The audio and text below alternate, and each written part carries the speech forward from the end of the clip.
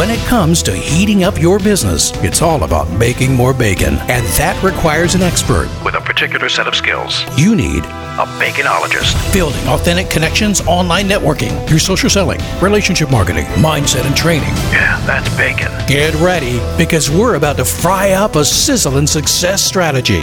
This is the Bacon Podcast with your host and business baconologist, Brian Basilico. It's a lot of bees, man. Welcome, everybody. I'm your host, Brian Basilico, and this is the podcast where you learn to make your business sizzle online. So are you ready to fry up some new business? Hey, peeps. So every Monday morning, I face the same dilemma. And that dilemma is, what do I create for my podcast, for my blogs, for all the other things I have to do this week? I make my days theme days, and Monday is Marketing Monday. It's the day I put together my content and content plan for the week. But if we're going to create good content, I think we have to think about being good consumers. So today I want to talk about, to be a fresh content creator, you need to be a consumer first. Let me explain. So before the COVID era, who knew that eating was so complex, right? Now, there's been a big uptick in things like Grubhub and Uber Eats and those kind of things, and they're advertising like crazy. But here's the thing. They can make the delivery charges add up to 25% or 50% more than what you would pay if you went to the restaurant. So what we do is we tend to pick up the food ourselves. It does two things. Number one, it helps a restaurant earn more. But number two, the tips go to the wait staff. So if you decide to tip, at least it ends up in the restaurant's hands. Now, the same thing has happened with groceries. Every time I went to the grocery store, I felt like I was taking my life into my hands. I remember the first time I went, I came back and, basically desanitized everything, my gloves and my mask and the grocery bags and the packages. It was like, oh my God, we're going to die. And then it got a little better as time went on, but just still wore a mask and it still was interacting with a bunch of people and didn't feel safe. So then my wife discovers Amazon Fresh. Guess what? We can get the same groceries delivered to our house in paper bags. And it only costs like an additional $5 to $10 to tip the people to do it. So that to me seems like a good deal. But when you sit down and look at the difference between getting stuff from Amazon Fresh and getting something from a restaurant, let's talk tacos. Because tacos are Taco Tuesday. So I don't know about you, but I've gone to Taco Bell and you can get a taco for $1. Now, when it comes to creating content, you can buy content inexpensively too. And it's called PLR, or private label rights content. And you can season it or adjust it as you see fit, but it makes it super easy. But it's not your creativity, it's not your content. The other kind that you can do is you can go to the grocery store and create your own tacos and get fresh ingredients. But the problem is it takes time, it takes prep. But when it's all said and done, you end up with a much better value. Each taco costs less than $1 a piece.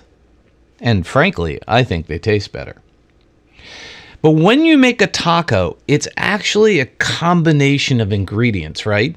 You wouldn't eat a taco one ingredient at a time. That means you'd put the flour tortilla down on one section of the plate, and then the meat on another, then the lettuce on another, and then cheese, and then salsa, and you'd go from piece to piece to piece to piece to eat it, right? No. What you do is you take the shell, you put the meat in the shell, you put the lettuce on top because that adds the crunch and the texture. And then you put the cheese on, which kind of softens the bite of the spices. And then maybe you put some salsa on to give it that final kick that you like. You can create tacos the way that you like to eat them that way. So when it comes to creating your own content, or let's say you're creating content for other people, what would you rather have? The Taco Bell that's convenient and easy? Or would you rather have the fresh? Yes, it definitely takes more time. But the way to embellish and create fresh content is to inject fresh ideas by being a consumer of other people's content. So one of the things you want to think about is, where can I focus my time to listen or to learn from others about the topics that I'm talking about and inject that into my content? Think about it. Most of the things that we produce and create are not 100% original. We're taking other ideas and we're synthesizing them the way that you take all of those ingredients for your taco and you synthesize it based on what you want to say or what you want to eat or how you feel. Some people put more lettuce on or more cheese or more salsa. But the bottom line is, it's still the same ingredients whether you go to Taco Bell or whether you get it fresh. The difference is how you prepare it. So, let's look at another way that you can create fresh content. And I was listening to Blinkist, exactly what I was talking about a minute ago, looking for ideas to talk about today. And up pops this book called Accidental Creative. And it's by Todd Henry. And you can find it on Blinkist or just search it on Google. But he talks about ways that you can bolster your creativity by being fresh. And each one of those is an acronym letter. F stands for focus. Focus on your most critical work to reclaim your attention. Relationships. Develop stimulating relationships that will lead to creative insights. Energy. Efficiently manage your energy so that you're always ready to engage. Stimuli. Curate stimuli, like listening to this podcast, that helps you pursue creative possibilities.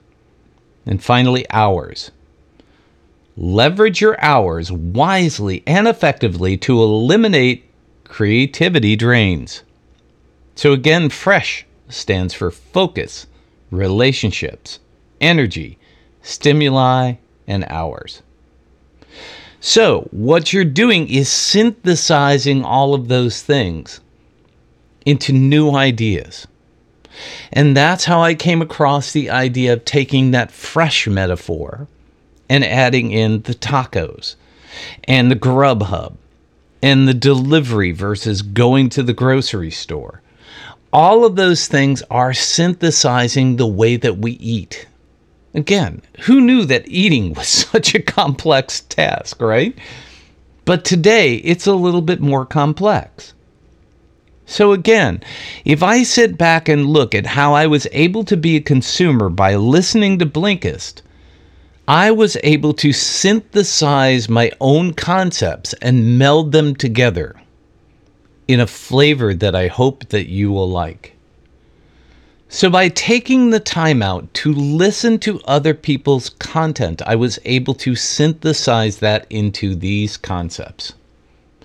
By listening to Blinkist, by taking in other people's content, number one, I was able to be more productive. Number two, I learned something new, and I was able to explore it and then share it with you.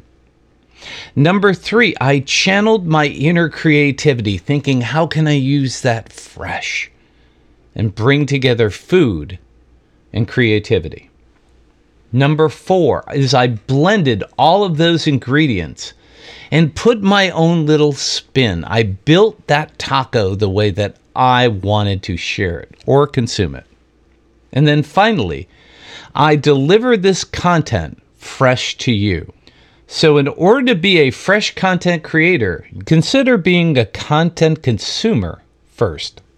Thank you for letting us sprinkle some bacon bits into your brains. Want some more? Learn more about this podcast and our guest experts at baconpodcast.com.